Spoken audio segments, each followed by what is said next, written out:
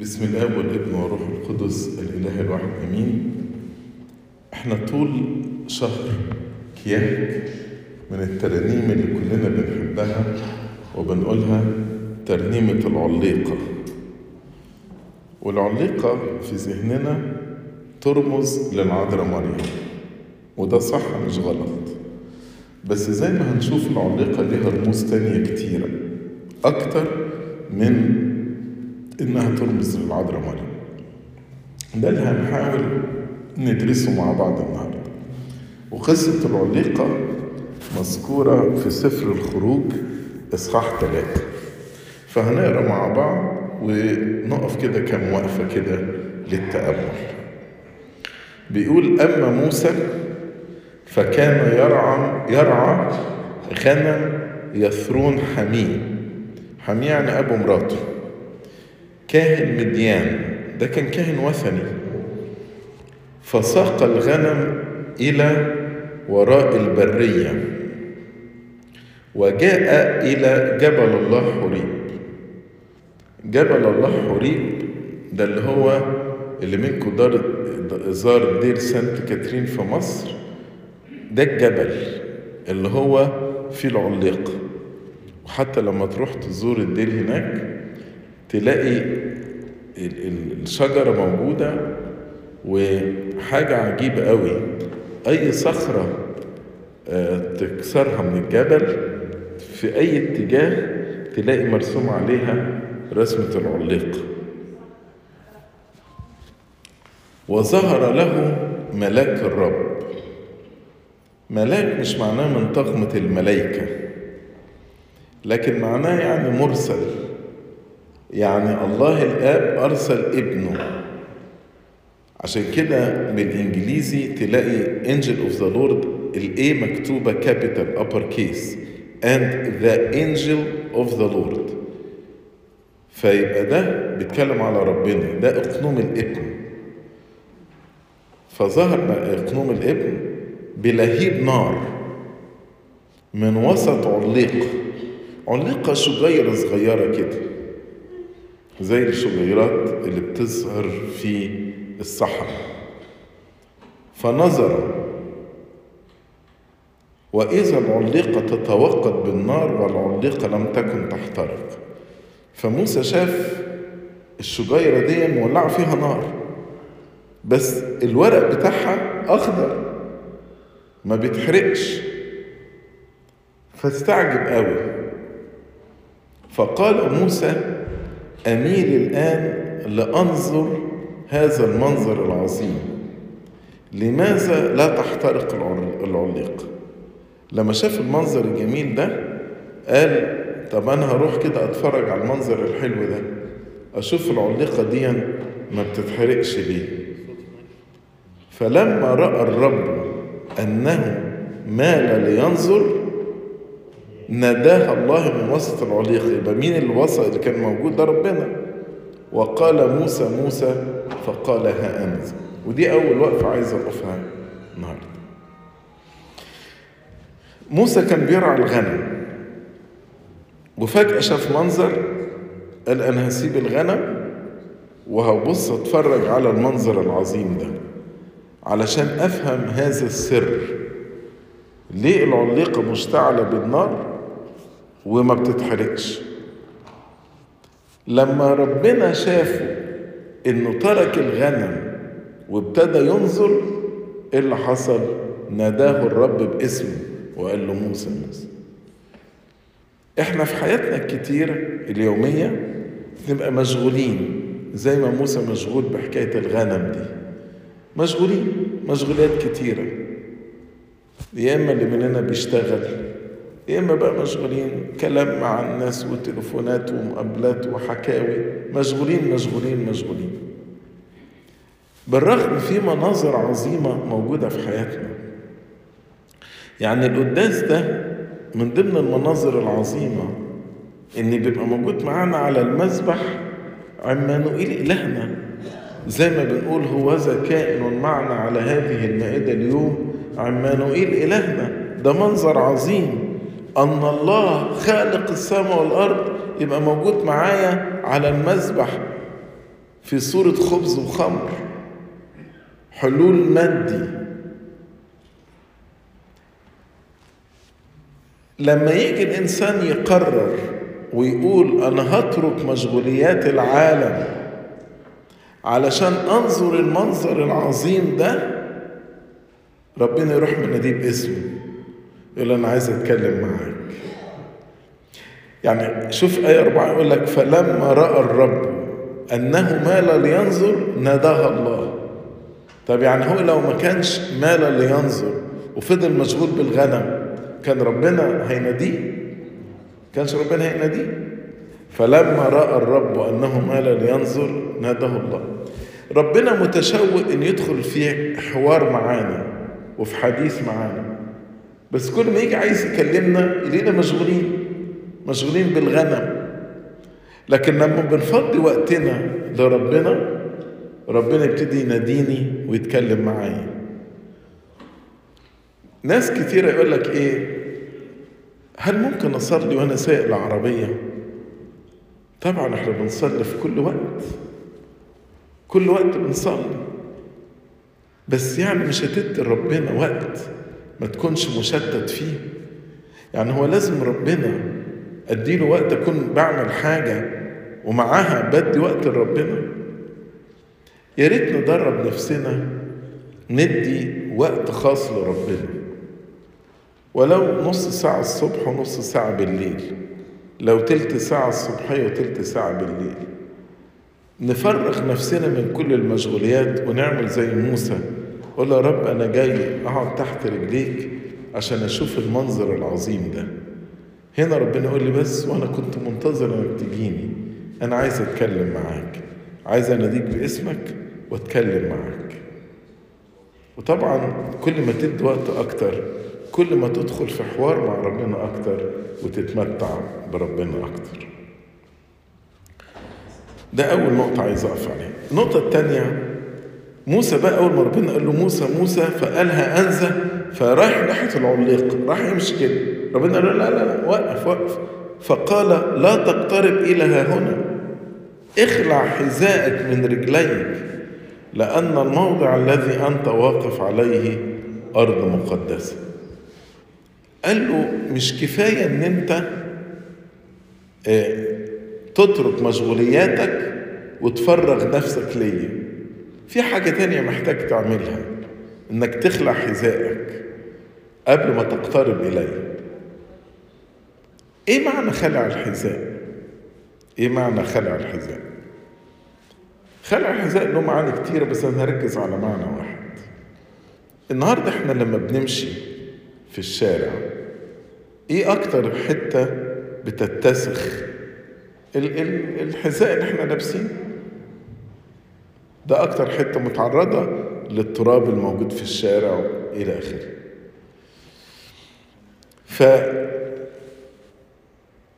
فالحذاء بالاتساخات اللاصقة بيه بترمز للخطايا اللي بتلتصق بيا وانا في رحلة حياتي. فخلع الحذاء معناه خلع الخطية، معناه التوبة. زي ما ربنا غسل أرجل التلاميذ قبل ما يناولهم، وبطرس قال له يا رب اغسل يدي وراسي، قال له لا انت محتاج بس لغسل رجليك، أن الذي اغتسل ليس بحاجة إلا إلى غسل رجليه. اغتسل اللي هي المعمودية، ليس بحاجة إلا غسل رجليه. غسل رجليه تبقى التوبة والاعتراف. فخلع الحذاء معناه حياة التوبة. عشان كده الكنيسة تقول لك قبل ما تتناول اخلع الحذاء. ليه؟ علشان كل مرة توطي وتخلع حذائك تفكر وتسأل نفسك، هو أنا تايب ولا مش تايب؟ هل أنا خلعت الخطية بتاعتي ولا لأ؟ أي مرة تخش الهيكل وتخلع الحذاء تسأل نفسك قبل ما أدخل الهيكل اللي هو سكن الله، أنا تايب ولا لأ؟ يقول يا رب من يسكن في مسكنك أو من يقوم في موضع قدسك إلا الطاهر اليدين النقي القلب. يعني لازم أكون في حالة توبة عشان أقف في صد ربنا.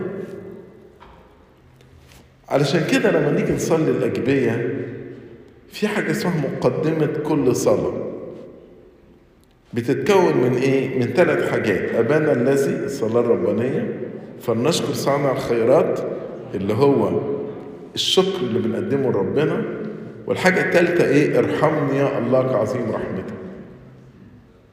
ليه ارحمني؟ ده مزمور التوبة، ده خلع الحذاء. كل مرة بقرب من ربنا بخلع حذائي من خلال مزمور التوبة. وفي أغلب صلوات الكنيسة تلاقي دايما نقول بعد صلاة الشكر ارحمني يا الله كعظيم رحمتك. حتى النهاردة اللي منكم حضر معانا الفيونرال بعد صلاة الشكر قلنا ارحمني يا الله كعظيم رحمتك، رمز إلى خلع الحذاء، التوبة. يبقى عشان ربنا يعلن ذاته ليا في حاجتين لازم أعملهم، يعلن أسراره ليا في حاجتين لازم أعملهم: أترك انشغالات العالم وادي وقت لربنا، والحاجة التانية أقترب لربنا على إني تايب، أقترب لربنا بحياة توبة كاملة. بعد كده إيه اللي حصل؟ ربنا بقى أعلن لموسى هو مين. يمكن موسى لغاية اللحظة دي مفكر إن ده ملاك، لكن ربنا في آية 6 أول ما موسى خلع الحذاء قال له: أنا إله أبيك، إله إبراهيم وإله إسحاق وإله يعقوب. فغطى موسى وجهه لأنه خاف أن ينظر إلى الله. إيه حكاية أنا إله أبيك؟ موسى قعد في أرض مصر هو وشعب بني إسرائيل، قعدوا في أرض مصر كام سنة؟ 400 سنة. 400 سنة مخهم برضو اتلخبط شوية بالعبادات المصرية، بدليل ان موسى فيما بعد لما طلع فوق الجبل وقعد 40 يوم مع ربنا فكروا يعملوا ايه؟ يعملوا عجل من ذهب، وهارون عمل لهم العجل ده وقالوا: هذه هي آلهتك التي أخرجتك من أرض مصر. فهنا ده يبين قد ايه تأثروا عبادات الأوثان. فربنا لما ظهر لموسى قال له: تفتكر يا موسى ان انا واحد من الآلهة بتوع مصر دولت الأوثان؟ لا، ده انا الإله اللي جدودك وآبائك كانوا بيعبدوه، إبراهيم وإسحاق ويعقوب. ودولت بنسميهم الآباء البطاركة. باتريارك يعني ايه؟ باتري يعني أب، زي نقول زوكسا باتري. زوكسا يعني المجد، باتري للآب. باتري يعني أب، وآرك يعني رئيس، زي نقول أرش ديكون يعني رئيس شمامسة. فباتري آرك يعني رئيس آباء. مش كده نسمي البابا البطريرك لأنه رئيس آباء. فإبراهيم وإسحاق ويعقوب نسميهم رؤساء الآباء، أو نسميهم الآباء البطاركة، إبراهيم وإسحاق ويعقوب. فهنا ربنا يقول: أنا إله إبراهيم وإله إسحاق وإله يعقوب. وده يبين قد إيه ربنا، يعني كان ممكن يقول له أنا الإله الحقيقي، بس ربنا مبسوط إن ينسب نفسه إلينا. يعني هو عادة الصغير يعرف نفسه بالكبير، مش الكبير يعرف نفسه بالصغير. يعني مثلا أنا أقول أنا عمي مثلا الوزير الفلاني، أو عمي المحافظ الفلاني. لكن ما فيش مثلا يجي رئيس جمهورية مثلا ولا وزير ولا يقول لك أنا أبقى عم فلان، ولا أنا هو كيرز، فلان ده صغير محدش يعرفه. واخدين بالكم؟ نفس الكلام ربنا يقول أنا الله بس كفاية. إنما ربنا من تواضعه فرحان إن ينسب نفسه إليه، زي أب بيحب ابنه يقول له عارف الولد اللي اسمه مرقس ده أنا أبوه، فرحان. فربنا بيقول لموسى أنا بقى إله إبراهيم وإله إسحاق وإله يعقوب. لكن الحقيقة في معنى تاني إن ربنا بيقول إله إبراهيم وإله إسحاق وإله يعقوب. لو أنت عامل عقد مع واحد مثلا ووعدته بوعد، وعدته مثلا انك هتديله مبلغ من المال، وبعدين انت ما وفيتش الوعد ده لفترة طويلة ومش في نيتك توفي الوعد، تفتكر تحب انك تفكر الناس بالوعد ده؟ يعني مثلا تقول انا صديق فلان، انت عايز تتهرب، ما تقولش ان انا صديق فلان عشان مجرد تقول انا صديق فلان هيقولوا لك طب فين الوعد بتاعك اللي انت وعدته بيه وما نفذتوش، صح؟ ربنا بقى كان وعد موسى، كان وعد ابراهيم واسحاق ويعقوب بوعد، والوعد ده ما تنفذش بقاله 400 سنة. فربنا مش، لو هو ما كانش في نيته ينفذ الوعد ما كانش يقول أنا إله إبراهيم وإله إسحاق وإله يعقوب. إنما ربنا كان منتظر ملء الزمان عشان ينفذ الوعد بتاعه. فعشان كده ربنا مش مكسوف إنه يقول أنا إله إبراهيم وإله إسحاق وإله يعقوب اللي وعدتهم إن هخرجهم من أرض مصر وأنا ملتزم بالكلام ده. أي نعم الوعد ده بقاله 40 سنة بس أنا ملتزم بيه. في إصحاح 2 يقول وحدث في تلك الأيام الكثيرة أن ملك مصر مات وتنهد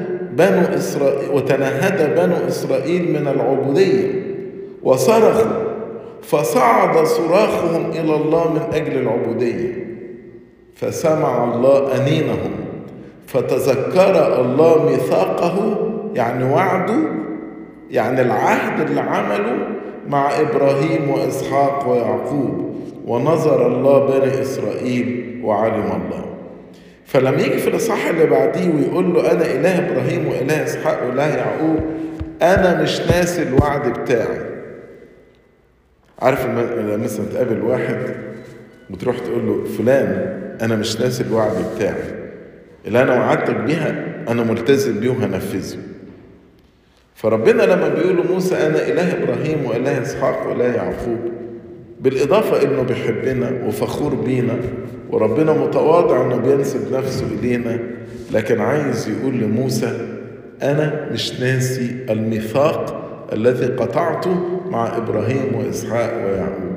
أنا عارف إن بني إسرائيل على آخرهم من العبودية ومن الذل في أرض مصر، لكن أنا زي ما وعدت إبراهيم وإسحاق ويعقوب أنا هخلص شعب بني إسرائيل. موسى أول ما ربنا أعلن عن ذاته راح مغطي وجهه، فغطى موسى وجهه لأنه خاف أن ينظر إلى الله. مين يستطيع أن ينظر إلى الله؟ فعارف زي العشار لما دخل الهيكل وراح وطى راسه كده وقرع صدره وقال له اللهم ارحمني أنا الخاطئ. أو زي في بداية صلواتنا لما نقف صدر ربنا ونسجد نقول له هلما نسجد هلما نسأل المسيح لهنا. أنا بسجد لغاية الأرض بأغطي وشي، أنا مش قادر أقف يا رب في وشك، مش قادر أرفع عيني، مش قادر أنظر إليك. أنا زي العشار جاي لك مطاطي راسي. مين يقدر يستطيع أن يقف أمام الله؟ ده أنا يا رب مكسوف من خطاياي ومن أثامي. فأول ما باجي بسجد وبقول يا رب ده أنا بكثرة رحمتك بدخل بيتك وبسجد أمام هيكل قدسك بمخافتك. ربنا ابتدى يعلن له سر العليق. ليه الشجرة دي مولعة بالنار ونار ما بتحترقش؟ فربنا قال له بص، فقال الرب إني قد رأيت مذلة شعبي الذي في أرض مصر، رأيت وسمعت صراخهم من أجل مسخريهم وعلمت أوجاعهم، فنزلت لأنقذهم من أيدي المصريين وأصعدهم من تلك الأرض إلى أرض جيدة وواسعة، إلى أرض تفيض لبنا وعسل. كم فعل هنا؟ 6 أفعال: رأيت، سمعت، علمت، نزلت لكي أنقذ، وأصعدهم إلى أرض جيدة. الله دايما فعله متكامل. يعني انت مثلا لو سمعت ان في واحد في السجن او واحد عيان مرض خطير في المستشفى،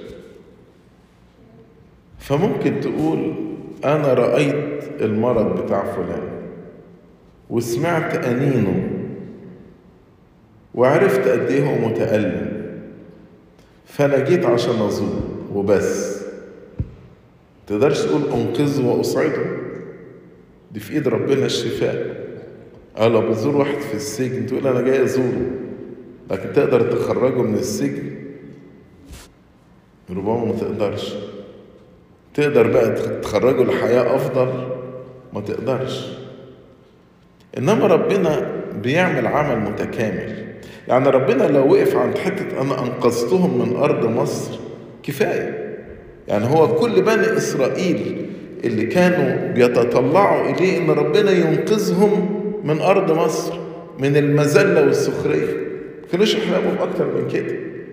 إنما ربنا قال لا، ده مش كفاية، ده أنا بعد كده هأصعدهم إلى أرض جيدة تفيض لبنا وعسلا. ليه لبن وعسل؟ اشمعنى لبن وعسل؟ اللبن بيجيبوه منين؟ من الحيوانات، والعسل بيجيبوه من رحيق الأزهار. يبقى عندك ثروة حيوانية وثروة نباتية. لما بتفيض لبن يبقى عندك ثروة حيوانية، وتفيض عسل يبقى في ثروة نباتية. ده معنى اللبن والعسل هنا. فمعناها أرض فيها خير كتير، الخير بتاعها كتير قوي، أرض تفيض لبنا وعسل. فربنا عمله متكامل. طب ايه علاقة دي بالعليقة؟ تعالوا بقى نفهم سر العليقة. أول معنى للعليقة أن العليقة الصغيرة دي ترمز لشعب بني إسرائيل، والنار المشتعلة دي ترمز إلى السخرية والمذلة اللي خدوها بني إسرائيل في أرض مصر. إنما النار ما حرقتش العليقة. يعني المذلة والسخرية بتاعت أرض مصر لن تفني بني إسرائيل. ليه؟ لأن الله في وسطها فلن تتزعزع إلى الأبد. وده ينطبق على الكنيسة. شوفوا الكنيسة القبطية مرت باضطهادات قد إيه؟ اضطهادات. ده في أباطرة زي مثلا دقلديانوس كان عايز يفني المسيحية. فين دقلديانوس والمسيحية ما زالت موجودة؟ لما تقروا تاريخ الكنيسة القبطية طوال 2000 سنة، الكنيسة ما همدتش من كتر الاضطهادات. على طول عصر الروماني، وبعدين قبل كان اليهود إلى آخره، لغاية حاليا في ناس متعصبين ومتشددين ما زالوا بيضطهدوا الكنيسة. ومع ذلك الكنيسة قوية.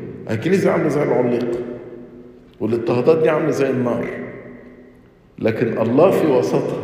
زي ما ربنا كان في وسط العليقة فلن تتزعزع. يبقى ده المعنى التاريخي للعليقة. طب ايه المعنى النبوي للعليقة؟ العليقة ترمز إلى ولاد ربنا في العالم كله. مش بس بني إسرائيل، في العالم كله.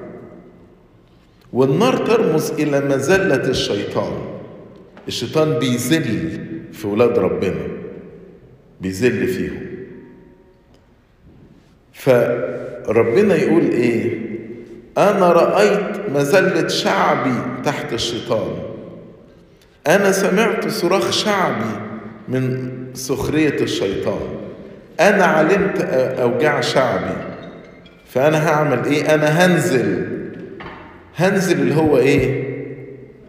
تجسد. أنا هنزل. طأطأ الرب سما السماوات ونزل. ربنا نزل إلى أرضنا. أنزل عشان أخلصهم من عبودية الشيطان، لأنقذهم من عبودية الشيطان. بس يا رب قال لا، وأصعدهم إلى أرض جيدة، هديهم ملكوت السماوات، هديهم النعيم الأبدي، هديهم أن يبقوا وارثين الملكوت معايا، أرض تفيض لبنا وعسل. يبقى المعنى الثاني للعليقة اللي هو المعنى النبوي، إن العليقة دي ترمز إلى أولاد ربنا اللي في العالم إحنا ومذلة الشيطان، ولكن ربنا نزل وتجسد وبقي موجود وسط العليقة فأنقذها. عشان كده الشيطان ما قدرش على ولاد ربنا. الذين في يدي لا يستطيع الشرير أن يمسه. المعنى الثالث، وده كلكم عارفينه، وده المعنى اللي بتركز عليه المديحة، إن العليقة دي ترمز للعذراء مريم. والنار ده نار اللاهوت، وزي ما اللاهوت حل في أحشاء العذراء والعذراء لم تحترق، هكذا العليقة ترمز إلى السيدة العذراء التي حملت جمر اللاهوت في أحشائها ولكنها لم تحترق. وده يمكن أكثر معنى مشهور للعليقة. لكن في معنى رابع للعليقة اللي هو برضه له علاقة بالتجسد، إن النار ترمز إلى اللاهوت، والعليقة ترمز إلى ناسوت ربنا يسوع المسيح. وبعدين بنرى اتحاد بين النار والعليقة، ولكن في الاتحاد ده مفيش بدون امتزاج، يعني النار ما امتزجتش مع الورق الأخضر بتاع العليقة، ولا اختلاط ولا تغيير. النار فضلت نار والشجرة فضلت شجرة، ولكن اتحاد سري، منظر عظيم. فمن هنا لما بص على العليقة ألاقي في معنى جميل، معنى التجسد. إزاي اتحد اللاهوت بالناسوت بطريقة عجيبة جدا، وصار طبيعة واحدة لابن الله المتجسد، ولكن اللاهوت لم يمتزج ولم يختلط ولم يتغير باتحاده بالناسوت، وكذلك الناسوت لم يمتزج ولم يختلط ولم يتغير باتحاده باللاهوت. المعنى الخامس للعليقة،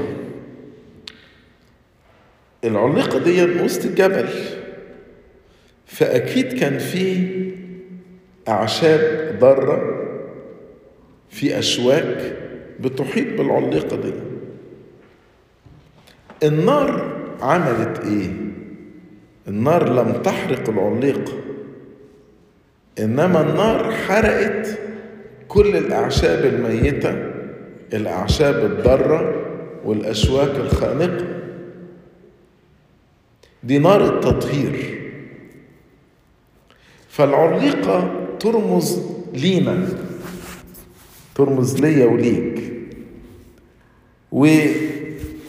واتحاد النار بالعليقة زي اللي بيحصل في التناول، بأكل من جسد الرب ودمه فبصير واحد مع الله.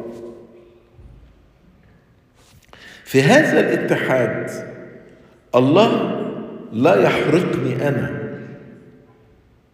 ولكن يحرق شوك الخطية ويحرق الأعشاب الضارة المميتة.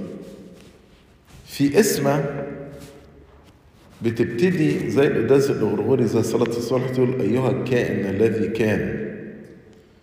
في آخر الاسم دي في جزء جميل يقول: وعندما أقترب لتناول أسرارك لا تحرقني بهما يا جابلي، بل احرق كافة الأشواك الخانقة لنعمتك.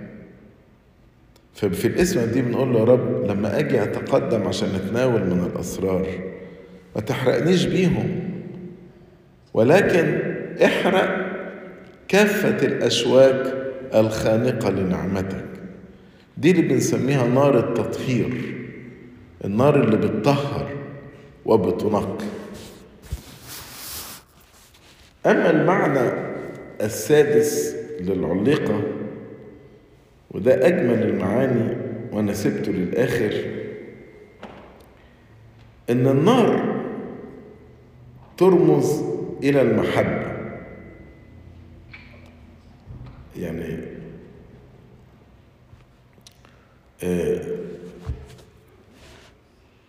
لما نقرأ في سفر النشيد، وسفر النشيد ده هو سفر الحب بين الله عريس النفس وبين النفس البشرية اللي هي العروس.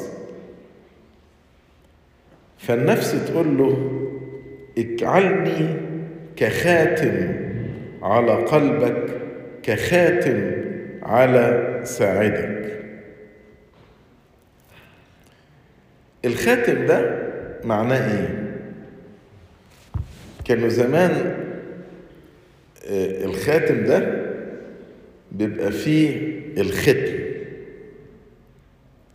فلما يجي مثلا الملك يكتب قرار فبيختمه بالخاتم بتاعه. فلما العروس بتقول له: اجعلني كخاتم على قلبك، كخاتم على ساعدك، يعني أنا بتاعتك يا رب، أنا ملكك، ختمك موجود عليا. بتقول: أنا لحبيبي وحبيبي لي، أنا العروس بتاعتك يا رب. لأن المحبة قوية كالموت، الغيرة قاسية كالهاوية، لهيبها اللي هو لهيب المحبة لهيب نار لظى الرب. يبقى المحبة في قوتها زي النار القوية المشتعلة. وبعد كده يقول: مياه كثيرة لا تستطيع أن تطفئ المحبة. لأن الحب ده لما يبقى القلب مليان بالحب لربنا يبقى القلب متأجج كده بالنار. مياه كثيرة لا تستطيع أن تطفئ المحبة، والسيول لا تغمرها. إن أعطى الإنسان كل ثروة بيته بدل المحبة تحتقر احتقارا. فلما يجي ربنا يتحد بالإنسان، وده اللي حصل في التجسد، إن ربنا نزل عشان يتحد، خد طبيعتنا البشرية. طب خد طبيعتنا البشرية ليه؟ لأنه بيحبنا. فنار اللي موجودة في العلاقة دي نار محبة ربنا، نار الحب الإلهي اللي اشتعل في قلب الله. وكل نفس بشرية اتحدت بالله داقت نفس النار دي، بس دي نار حب لا تحرق الإنسان، ولكن تعمق شركة الحب بين الله وبين الإنسان. في ثأوتوكية يوم الاثنين. يقولوا كده تعبير عن ربنا، يقول لأنه غلب من تحننه. غلب من تحننه، يعني كأن محبة ربنا دي هزمت ربنا، اتغلب من حب، فقال لا أستطيع إلا أن أخلص الإنسان.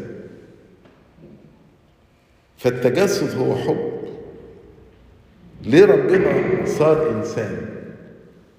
وليه ربنا راح واحتمل الموت، موت الصليب، واحتمل أنه يخلي ذاته ويأخذ شكل العبد ويصير في الهيئة كإنسان؟ ليه ربنا عمل كل ده؟ لأنه بيحبنا. فالحب ده ظهر في صورة هذه النار، النار التي اشتعلت في العليقة. حتى في العالم وفي أغاني العالم يربطوا ما بين المحبة والنار، لأن الحقيقة اختبار المحبة فعلا بيبقى فعلا زي ما تكون نار مشتعلة في قلب الإنسان. وده من أجمل معاني العليقة، إن دي نار المحبة التي توحد الله بالإنسان. يبقى وإحنا بنحتفل بشهر كهك، بنحتفل بالتجسد، يا ريت كل المعاني دي اللي هي حوالين العليقة تكون في ذهننا.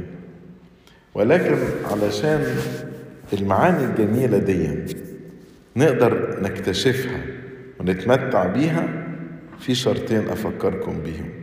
الشرط الأولاني إنك تترك غنم يثرون، تترك انشغالات العالم وتدي وقت لربنا، وتقول مع موسى أميل الآن لكي أنظر هذا المنظر العظيم. أنا يا رب هترك كل مشاغلي، عايز أنظر إلى سر التجسد، سر الحب، سر الحب الإلهي. زي ما بتقول الترنيمة نرى عجبا أن إلها صار إنسانا، إله قدير ولد كحقير وعاش كفقير. ده سر. إزاي إله الآلهة الذي تخافه الملائكة ورؤساء الملائكة يصير طفلا مولودا، يصير مولود كده كأي إنسان بشري في مزود حقير؟ إزاي سر يفوق العقول، فعلا سر يفوق العقول. بس عشان تتمتع بسر التجسد، الشرط الأولاني إنك تترك غنم يثرون، تترك الانشغالات بتاعتك وتقعد كده مع مريم تحت رجلين ربنا وتقول له يا رب اكشف عن عيني لكي أتأمل عجائب من ناموسك. والشرط الثاني إنك تخلع حذائك، يعني تقدم حياة توبة حقيقية، تمشي في خوف الله، لأن زي ما الكتاب بيقول سر الله لمين؟ لخائفين. صدقوني لو خدنا التدريب ده، إن احنا كل يوم نقضي وقت كده مع ربنا بعيد عن انشغالات العالم تماما، قاعدين كده مع موسى بنقول أميل هذا المنظر العظيم، وفي حياة توبة حقيقية بقترب لربنا، لا أنا زعلان من حد ولا أنا مخاصم حد ولا أنا بدين حد ولا أنا جايب في سيرة حد، فعلا من قلبي كده عايش حياة توبة حقيقية، وبقول له يا رب نقيني بنار العليقة دي. احنا قلنا فيها نار التطهير. تعال يا رب احرق كل أشواك الخطية، احرق كل محبة للخطية، احرق كل محبة للمال، احرق يا رب كل محبة للذة، احرق كل محبة للذات، احرق كل ده يا رب بنار العليقة عشان اتمتع بنار محبتك. ما انا مش هقدر اتمتع بنار حب الله الا لما نار التطهير في الاول تطهرني. حينئذ سر التجسد وكل اسرار الله التي يريد ان يعلنها لي ربنا يعلنها لينا. ربنا يعطينا بركات هذا التجسد المجيد وبركة العليقة في حياتنا لإلهنا كل مجد وإكرام من الآن وإلى الأبد آمين.